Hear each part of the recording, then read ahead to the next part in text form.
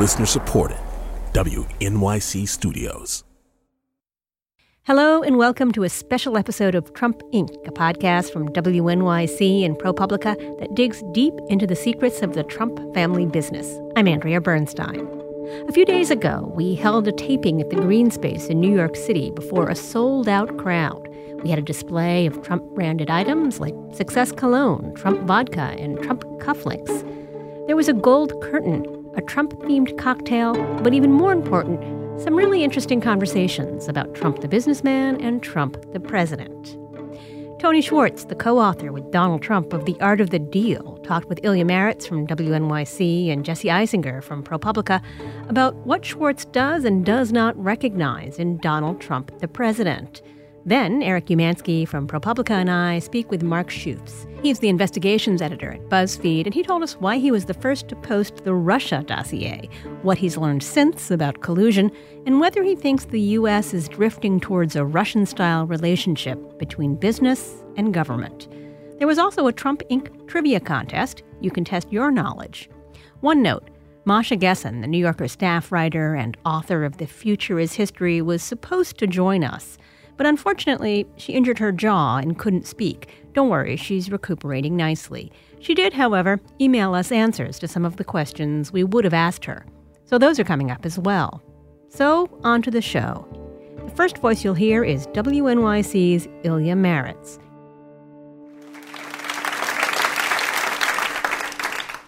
Today is day 479 of the Trump presidency.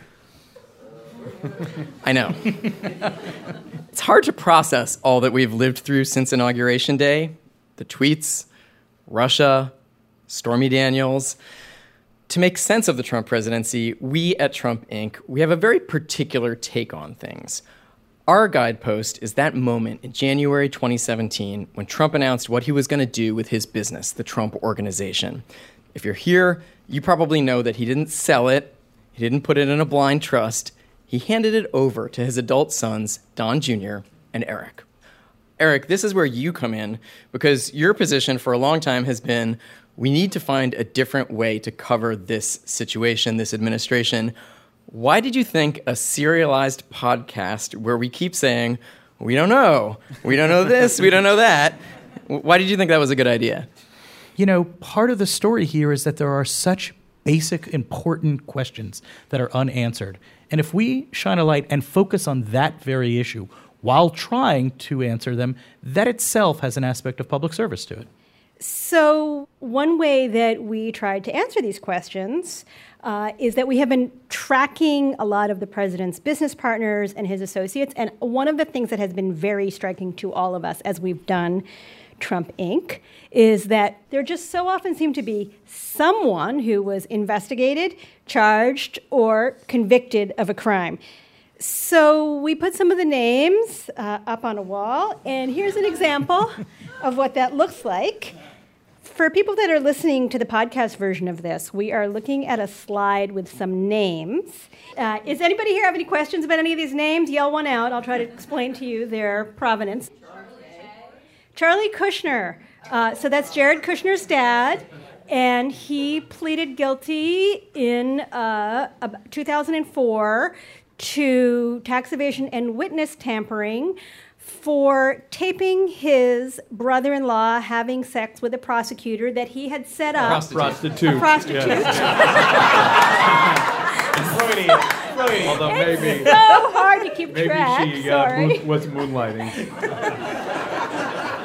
This is why Trump Inc. sounds good, because we all fact-check each other. So Charlie Kushner was convicted of witness tampering for hiring a prostitute to have sex with his brother-in-law in a motel room, which he delivered the tape of it to his brother-in-law's wife, a.k.a. his sister, before a family function.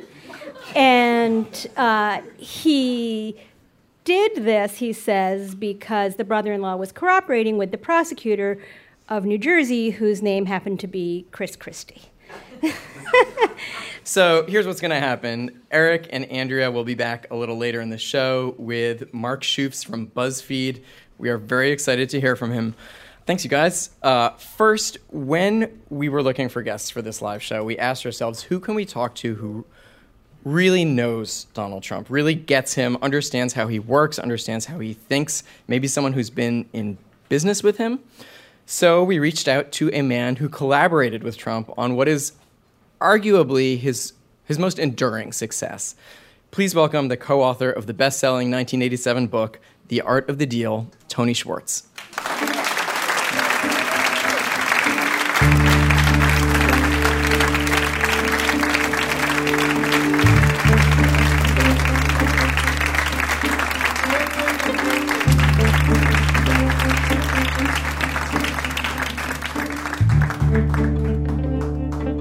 So, welcome, Tony Schwartz. Here's the book. It's a better read than it has any right to be. I really enjoyed it, actually. And I got a lot of notes here. When I sign it now, I don't sign it anymore, but every once in a while, somebody convinces me to sign it, and I write, "Don't read this book. Don't grow up to be like this man." The most famous phrase from the book that, at least for me, was that Trump engaged in truthful hyperbole, which, is a kind of sort of roguish, charming phrase for puffery or, bullshit. And are we allowed to say that on the podcast? We're on the podcast, right? Podcasts are good. Yeah, exactly. Well, I no longer would call it truthful hyperbole, which, as you say, is a ridiculous phrase, even though it was mine. Because there is no such thing as truthful hyperbole. It's a lie. I mean, what he actually does is untruthful hyperbole. You were with him pretty much every day for a year and a half, is that right? A year and a half, yeah. So, and you observed him up close, like in his office, you were listening, you were there for his phone calls, there for his business meetings. I mean, you were like the reality TV camera before there was one. Well, I want to ask you about the first chapter of the book, which is called Dealing: A Week in the Life. And basically, you paint a picture of Trump as this guy who's constantly busy. One minute he's buying stock in Holiday Inn and thinking about making a hostile takeover bid. Then he's phoning a senator to talk about taxes. He writes a letter to an architecture critic who he doesn't like what the critic wrote. And you come away with this impression of this guy who's really, really busy. And I wonder if he really was as busy as claimed. And do you recognize Trump's work habits today? And let me remind you that he has spent more than one day in 5 at a golf course since becoming president. Yeah. Well, he actually, I don't know if you'd call it work hard, but he was on the phone all the time. That wasn't made up. That chapter was a composite, obviously, of many weeks squeezed down into 1 week of sort of the greatest hits. What I do remember about that first chapter is it begins, I don't do it for the money, I do it to do it. Deals are my art form. So those were 3 lies right there in the first 3 sentences. That was the way he evaluated himself. That was the way he assessed his own value, was how much did he have or how much could he convince you he had. So it's very evident that he has moved to a very different work schedule. It puzzles me because this is a guy who has to keep himself busy in one way or another every moment in order not to have that black hole that is inside him consume him. I think what's happened so ironic is that he actually is more desperate and more insecure today as president of the United States than he was in his other roles. And the reason is that he's now gotten everything that he can conceive of getting, and it still isn't doing the trick. And so what he actually is consumed by, instead of making calls or doing deals, is screaming at the TV when bad things are, come on about him. And really, he's preoccupied with restoring what he thinks is his shattered sense of both self-esteem and the impression or the sense he had of how people saw him up until he decided to run for president. Because he thought of himself as popular a human being as you could have been. Yeah. This is an incredibly plausible portrait that you're painting, but what's incredible to me is that So in the 80s and 90s, your book is this massive bestseller, and then he has these biographies written about him. He's a third-tier real estate developer and a tabloid figure, but one of the premier investigative reporters of our era, Wayne Barrett, writes a biography of him. There are a couple of others. Is there something that was marked for greatness about him? And, I mean greatness in the Great War sense of the word. I suspect people in this audience share with me the puzzlement over why he commands so much of our attention, even though we so desperately would prefer not to have to be thinking about him. But I do have a single explanation for why I think he's been so successful, and I think it's that he keeps coming at you with what it is he wants you to believe, even though it's usually not true and it's not true, over and over and over again. And at a certain point, you say, no mas. And for those of us who say no mas without saying, I agree with you, there is still the fascination that a person who is doing and saying the things he's saying could get away with them over and over and over again. That is what's captivating. And it is his relentlessness, I think, that actually sets him apart. Can he feel indebted to someone else? And the reason I ask, of course, is there's the Russia investigation and a lot of the concerns that we've aired in this podcast. No. But doesn't that necessarily undercut the notion, and maybe this is something you think about, the Russia investigation, which is that he feels beholden to something, or he's afraid of something coming out, or he feels like he's indebted to them. Yeah. I mean, it's actually, I think it reinforces what I just said, which is he is clearly preoccupied by it, but what he's preoccupied by, you never see him say, I'm afraid of this investigation, or I fear that I'm going to go down, or anything like that. I think one of the reasons Trump was comfortable with me is that he thought I knew what he was doing, and I understood it. And so there were many, many times when he either literally or metaphorically winked his eye at me. And he would say, one of the things he would always say to me when he called is, can you believe it, Tony? Can you believe it? And it was always about something that he'd done that he thought made him look bigger and better, that the rest of us would have been somewhat horrified by. But he knew that he was a con man then. I mean, he thought it was amusing. He gave himself a lot of credit for being really good at it. That's gone. That's long gone. He doesn't think of himself as a con man. He thinks of himself as a smart guy, as a powerful guy. That's all the time we have. Tony Schwartz, it was so exciting and interesting to meet you. Thank you. Thank you.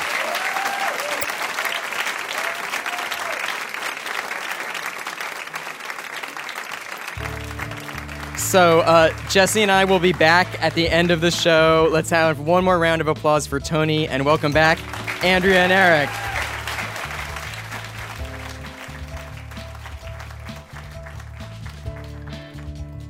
Hello, we're back.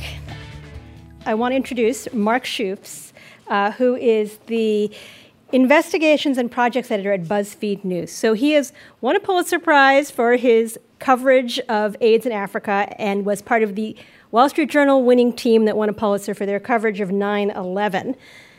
But many of you may know him as the person who uploaded a file into his Document Cloud account in January of 2017. It's become known as the Dossier, which I think is familiar to many of you who listen to Trump Inc. And since then, Mark has supervised a broad range of investigations. So he has supervised investigations of Russians and Russian state-sponsored murders abroad. He has supervised investigations, some of the earliest ones, of Michael Cohen, and also looking at something we've also looked at a lot, which is Trump's dubious business partners in his foreign ventures. So please join me in welcoming Mark Schoofs.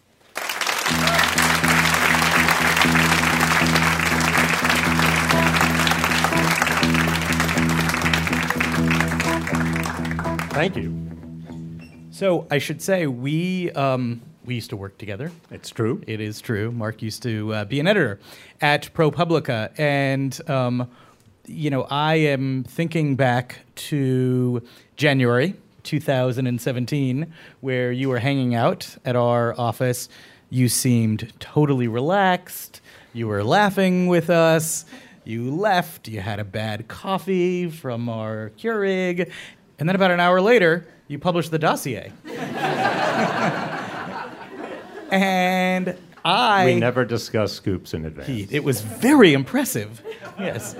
And we actually thought there's no way Mark could have known about anything because he was just too chill. But Some investigative reports right. you are. I could never keep a secret like that, I'll tell you that. And I have to say, looking at the Dossier, I couldn't at the time quite get my head around what should I make of it. And even now, 16 months later, or roughly speaking, I still really can't get my head around it of, what of this sort of large set of assertions and, rumors and so forth, what it has added up to and what has been corroborated and not. So what do you make of it now that we're, so far down? Sure. So let me just back up and say something that I'm very proud that we published the Dossier at the time that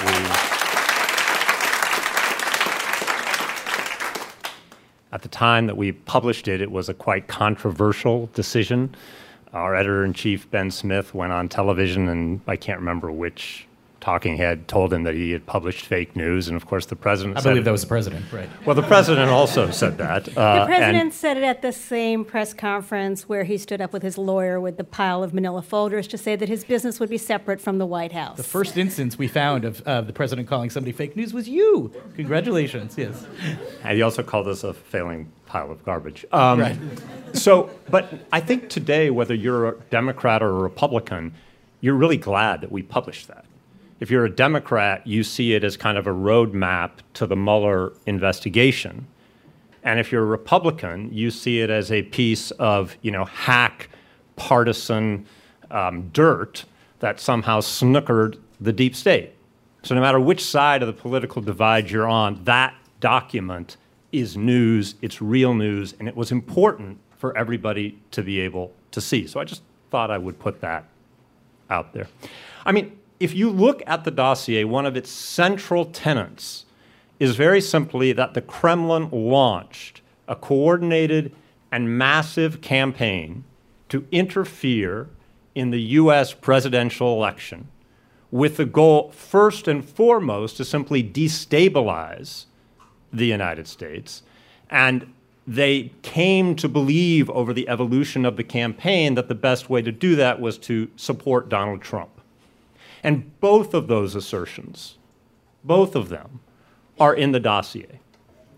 And they're in the Dossier long before they become part of the sort of accepted wisdom in the United States, long before our intelligence community put forth the exact same analysis. So I think that the overriding sort of corroborated fact of the Dossier is the Russian interference with the goal of destabilizing the United States and with its means to support Donald Trump over Hillary Clinton. And you see tons of corroboration. USA Today just read every single Facebook ad that the Russians, all 3,500 of them, and found that they were geared toward exacerbating racial tensions in the United States to destabilize our democracy. So that's number one. And then I think there are a few other things. A mere 11 days after the Trump Tower meeting, which virtually no one knew about at that time, the Dossier says that the Kremlin was feeding valuable intelligence to the Trump campaign about Hillary Clinton. Whether they were referring to that meeting, I don't know. This is the meeting with Don Jr. Correct, in the Trump Tower. in Trump Tower. And, of course, the Dossier talks about Manafort hiding money and, receiving ill-gotten gains from Ukraine. You could argue that that is Someone has corroborated pleaded by the guilty indictment. to the fact that that happened. Rick Gates, the deputy campaign manager. Yeah. And, so I think that those give you some sense. But to me, the major one is that there was interference in the United States election. So this is a question that we asked Masha, who has her own particular perspective on it. Let me read the question that we asked, and then I'll read her response from text. And by the way, I should say Masha Gessen is, of course, the National Book Award-winning author of The Future is History and The Man Without a Face, which is a book about Vladimir Putin, and is a staff writer for The New Yorker, and writes about 3 articles a week and puts us all to shame. Right, is also Russian-American and has lived for decades in Russia and has a deep knowledge of that country. So, in the wake of the 2016 elections, this is our question to her, by the way. In the wake of the 2016 elections, you argued that Americans, in focusing on the Russian role in the elections, deny their own responsibility for creating and enabling Trump. Has what we've learned from the Mueller investigation and the dossier about interference in the 2016 elections changed your views at all? Why and why not? This is her response. A little bit. I find the possibility of collusion a bit more believable than I did at first. There's certainly a lot there. But my main 2-point stand. 1, Americans elected Trump. We need to face this. No matter what Mueller finds, the Trump presidency is not a Russian creation. And 2, I am very uncomfortable with a lot of the unnuanced and reactive ways that this has all been covered. Mark, did you want to add to that? I actually agree a lot with her contention that Donald Trump is not a Russian phenomenon.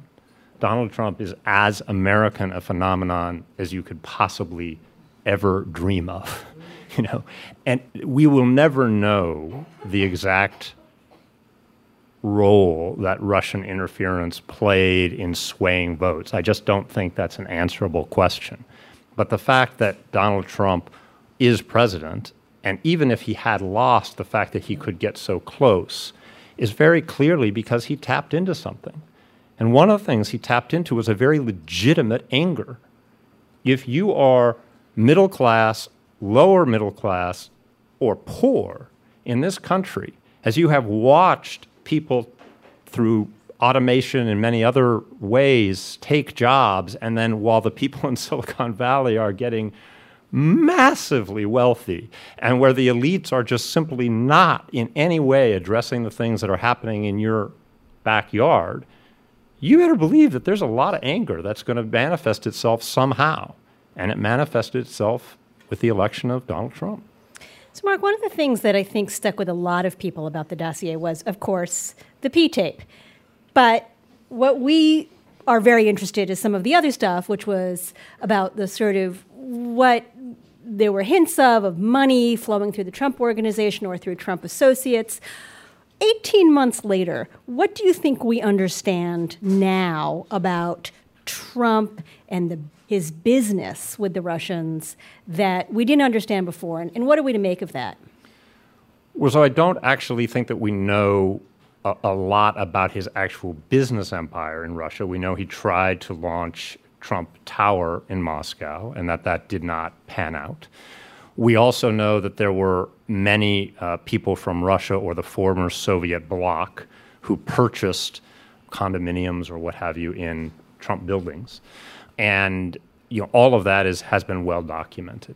But if you're asking me whether we have found that Vladimir Putin has financial compromat on Donald Trump, obviously the answer is no. We have not found that.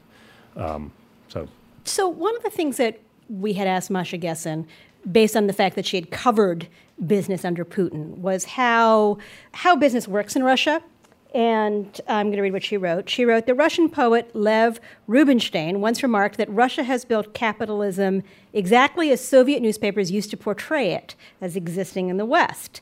By this, he meant cutthroat, exploitive, unregulated, and corrupt. I think this is very insightful. Although, of course, you can't actually have corruption without regulation. You need rules to break in a corrupt way.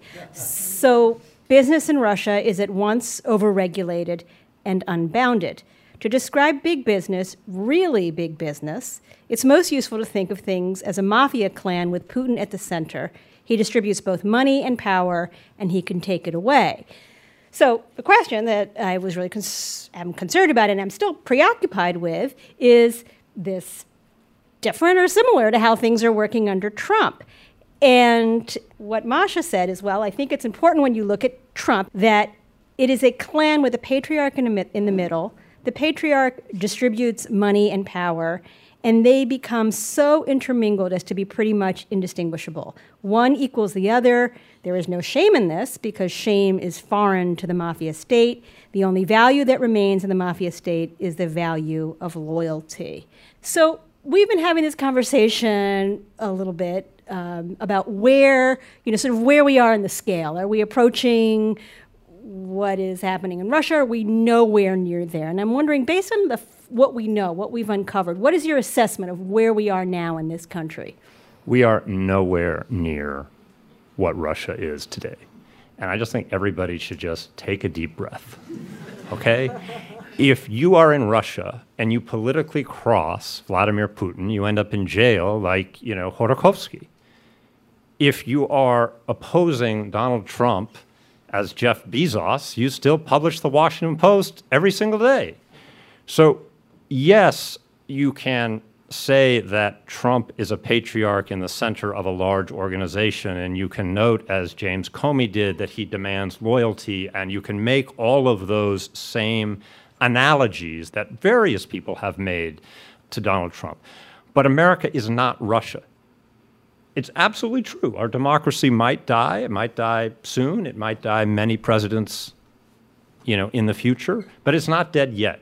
We have an incredibly wealthy country with many different centers of power, both, financial. I think one of the things that's exactly the same with Trump as it has been for so long with our government is that wealthy corporations go and they buy influence.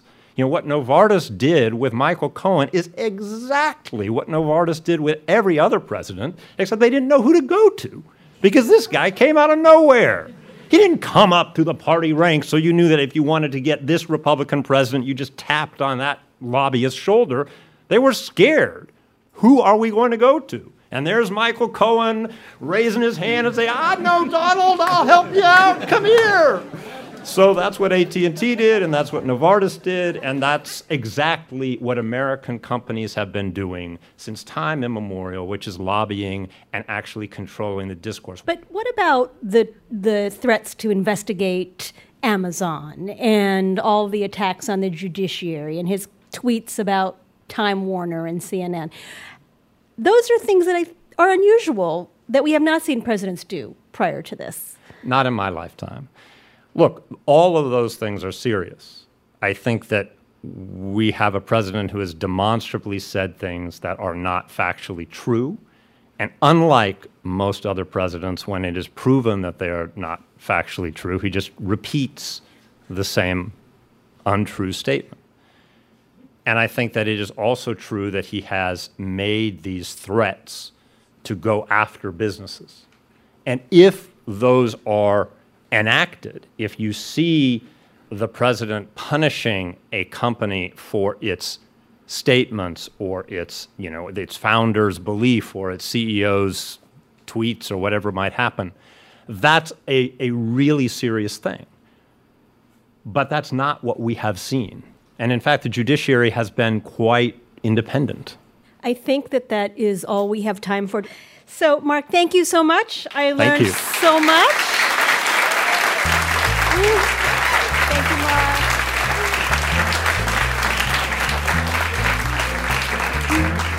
We're going to bring back Ilya and Jesse. We have one more piece of business. There's more. Hey, yes, there is. We are back, and there's one last piece of business before we call this an evening. We're going to pick a winner from our Trump Inc. trivia competition. How many of you participated? I hope you all did. Okay, that's a lot of people. Good. I want a good competition here. Let's review some of the questions. I can tell you that only 2 people in the audience got all of the questions right. Woohoo! Yay! So I think it's a good time to review. Let's have a look. Can we get that on the screen? So question number 1, the Trump Organization has partnered with developers M3M for projects in India. What does M3M stand for? Andrea, do you remember? The answer is magnificence in the trinity of men, materials, and money. True story. All right, question number 2. The largest contractor for the Trump inauguration was connected to the first family. How? All of these answers are real Trump family connections in real jobs. So Which one is correct? I'm going to tell you who it's not. It's not Eric Trump's former wedding planner who runs HUD in New York. It's not Donald Trump's former caddy, who is his social media director. It's not Ivanka Trump's former public relations advisor, who was Hope Hicks. It is Melania Trump's friend. Stephanie Winston Wolkoff is her name. $26 million contract. That's right, $26 million contract. Next question. These are so many words, I can't read them all. One of the following was not real. Which one? There are 4 somewhat preposterous scenarios, but only one of them is so preposterous that it didn't happen. Okay, so this did happen. It did happen that at a campaign event for Donald Trump, an Indian Michael Jackson warmed up for a crowd for a sketch about couples getting attacked by jihadists wielding green laser guns before the U.S. Navy SEALs came and rescued them, and they all sang Born in the USA. That's real. That happened. And there was a Russian-American film company that made a movie in the 1990s about a Trump Taj Mahal-like casino run by the KGB that featured dancers wearing hammer and sickle undergarments. But what did not happen? Donald Jr. did not host a sales event at the Trump Tower Baku with 100 guests for a screening of the movie The Godfather, introduced by Rudy Giuliani. That Sorry, did not happen. Fake news. All right, question number 4. Which of the following was not a Michael Cohen business? This is very much in the news, so Anyone I hope know? a lot of you got this right. C. He did not produce Chooch. Do you know who produced Chooch? Elliot Broidy. Elliot Broidy has been in the news recently because he was the 3rd Michael Cohen client who paid $1.6 million in hush money to a former Playboy playmate who said he had impregnated her. Also, he was the vice chairman of the RNC. Final question.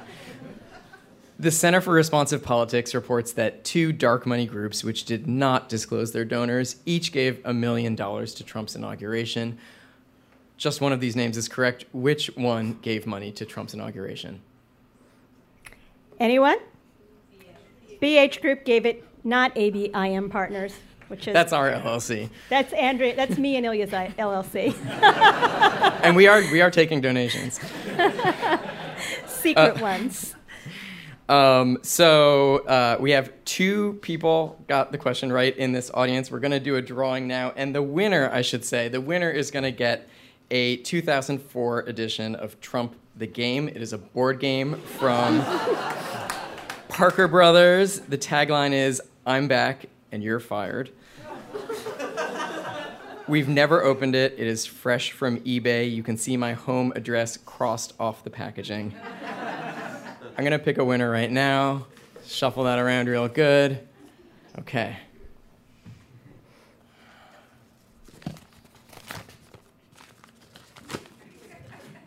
The winner is Decca McDonough. Do we have a Decca McDonough here?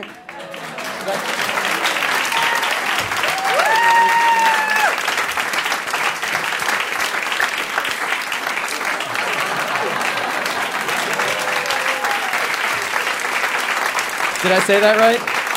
How do you say it? Decca Muldowney, sorry. Decca Muldowney, our winner. Thank you so much. I hope you have room under your bed. Thank you for listening so carefully to Trump Inc. You definitely win a big prize.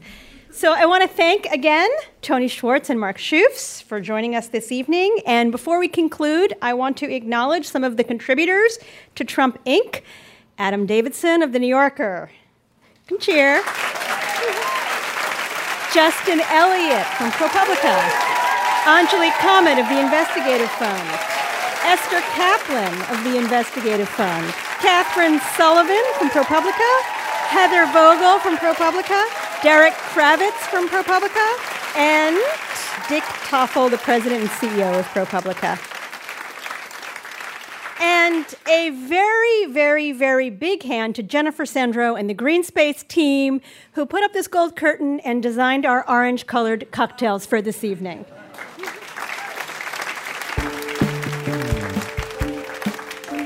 Trump Inc. is produced by Meg Kramer. The associate producer is Alice Wilder. The engineers are Bill Moss and Wayne Schulmeister. The editors are Charlie Herman, Eric Umansky, Nick Varshavar, and Robin Fields. Terry Paris Jr. is ProPublica's editor for engagement. Jim Schachter is the vice president for news at WNYC, and Steve Engelberg is the editor-in-chief at ProPublica. The original music, including new music heard here for the first time, is by Hannes Brown. And thank you for being an incredible audience. Good night, and subscribe to Trump Inc. Keep an eye on your podcast feed. We'll have more for you.